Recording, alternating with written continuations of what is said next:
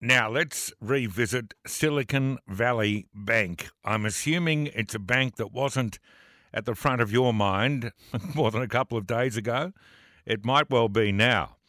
So, what happens with this? Have we got potentially, and this is something that's been flagged by one or two people in the United States, actually more than one or two, was this going to lead to a run on banks, the collapse of the financial system as we know it?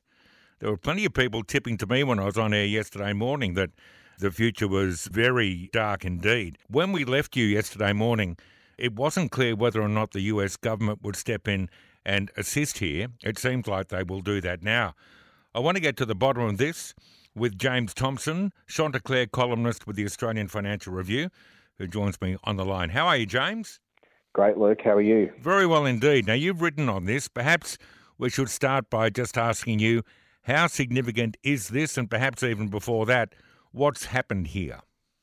Well, what's happened here is the collapse of, as you said, a bank not many of us knew the name of a few days ago, called Silicon Valley Bank, 16th largest bank in the US.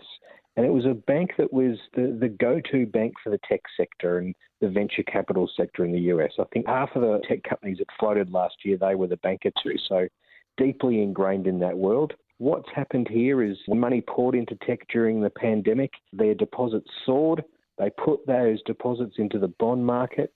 As the interest rates have risen and pressures come on the tech sector, the requests for withdrawals have increased. They had to sell some bonds to meet those withdrawals. But those bonds, because of rising interest rates, those bonds have gone down in value. They took a loss. That sort of started this crisis of confidence in the bank late last week. And what we saw was this incredible run on the bank, basically. $42 billion was withdrawn on Friday night our time. And by Saturday morning our time, the bank was shut. It had been placed in the hands of the US government effectively. If we're trying to attribute blame to one or two areas, and perhaps impossible to do that, is this because if you focus on the tech sector, that brings with it inherent risks, or is it the practice that the bank was carrying out, its stated method of operation, if you will? I think there's a few factors. The bank hasn't managed its risk very well at all here. It's gone into the wrong securities at the wrong time. It's been too concentrated in one sector, and it hasn't really accounted for the fact that, hey, interest rates can go up as well as go down, like they did for so many years after the GFC. So this is about the combination of rising interest rates, the focus on the tech sector that SVB had, and then its own poor risk management, which has really been the nail in the coffin. Is there not regular supervision, if you will, or at least checking by regulators into the behaviour of a bank like this? There's some level of supervision, that's for sure, but it's definitely not as strict as what we see in Australia. And the other problem here, Luke, is that there's two tiers of depositors. So if you've got less than $250,000 US on deposit, your deposit was insured. And so the government would cover that. If you got more than $250,000 on deposit, your deposit was uninsured. And that wouldn't mean that your money was gone, but it would mean that those depositors who were uninsured faced probably weeks, maybe even months of waiting to get their money back. So this was the concern. There are lots of these regional banks across the US have these uninsured deposits. And what the Federal Reserve was concerned about, that they could see a run on these banks over the coming days, that everybody would be scared about their uninsured deposits being locked up, and they'd move to get out of these regional banks as quickly as possible. So that's why we saw the Fed step in and say, hey, all of these uninsured deposits are now guaranteed. We're going to give everyone a year to sort their stuff out. And that's effectively stopped the threat of a bank run. Yeah, great. Does it have any impact on us here in Australia, directly or indirectly, James? Look, there's some indirect impact, but we've got to stress here that none of our banks have direct exposure to Silicon Valley Bank. Some of our tech companies did have money with Silicon Valley Bank. That's true.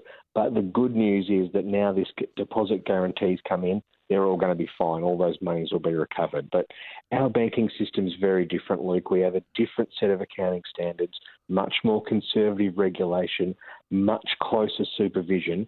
and our banks are in much, much, much better shape than these regional banks in the US.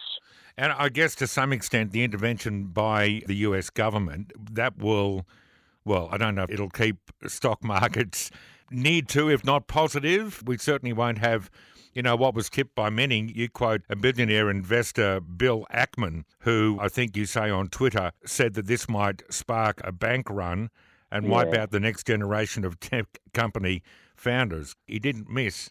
He didn't miss. And look, I think those fears have been put to bed with this, the Federal Reserve stepping in. But I think it's important to note here that there's still lots of jitters in global financial markets. There'll be lots of volatility over the next few days.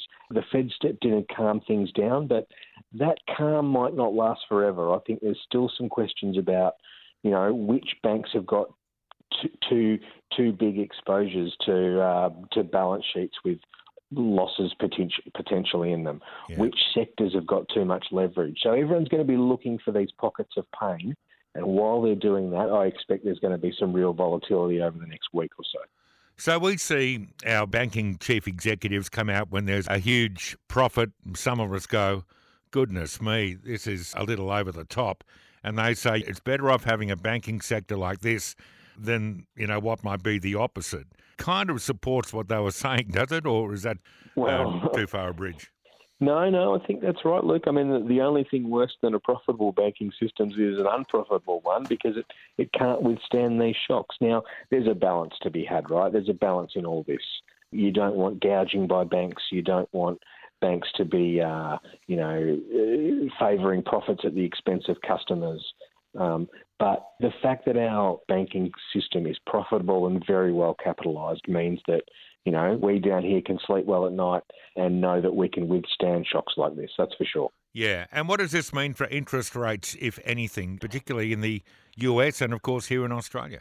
Well, bond yields are plummeting at the moment. A lot of people just a week and a half ago had expected that the Federal Reserve might jack rates up by 0.5% in a couple of weeks. That probability is now falling very rapidly, and in fact, it's a flip of the coin whether they'll raise rates at all later in March. And you might even see the RBA pause as well.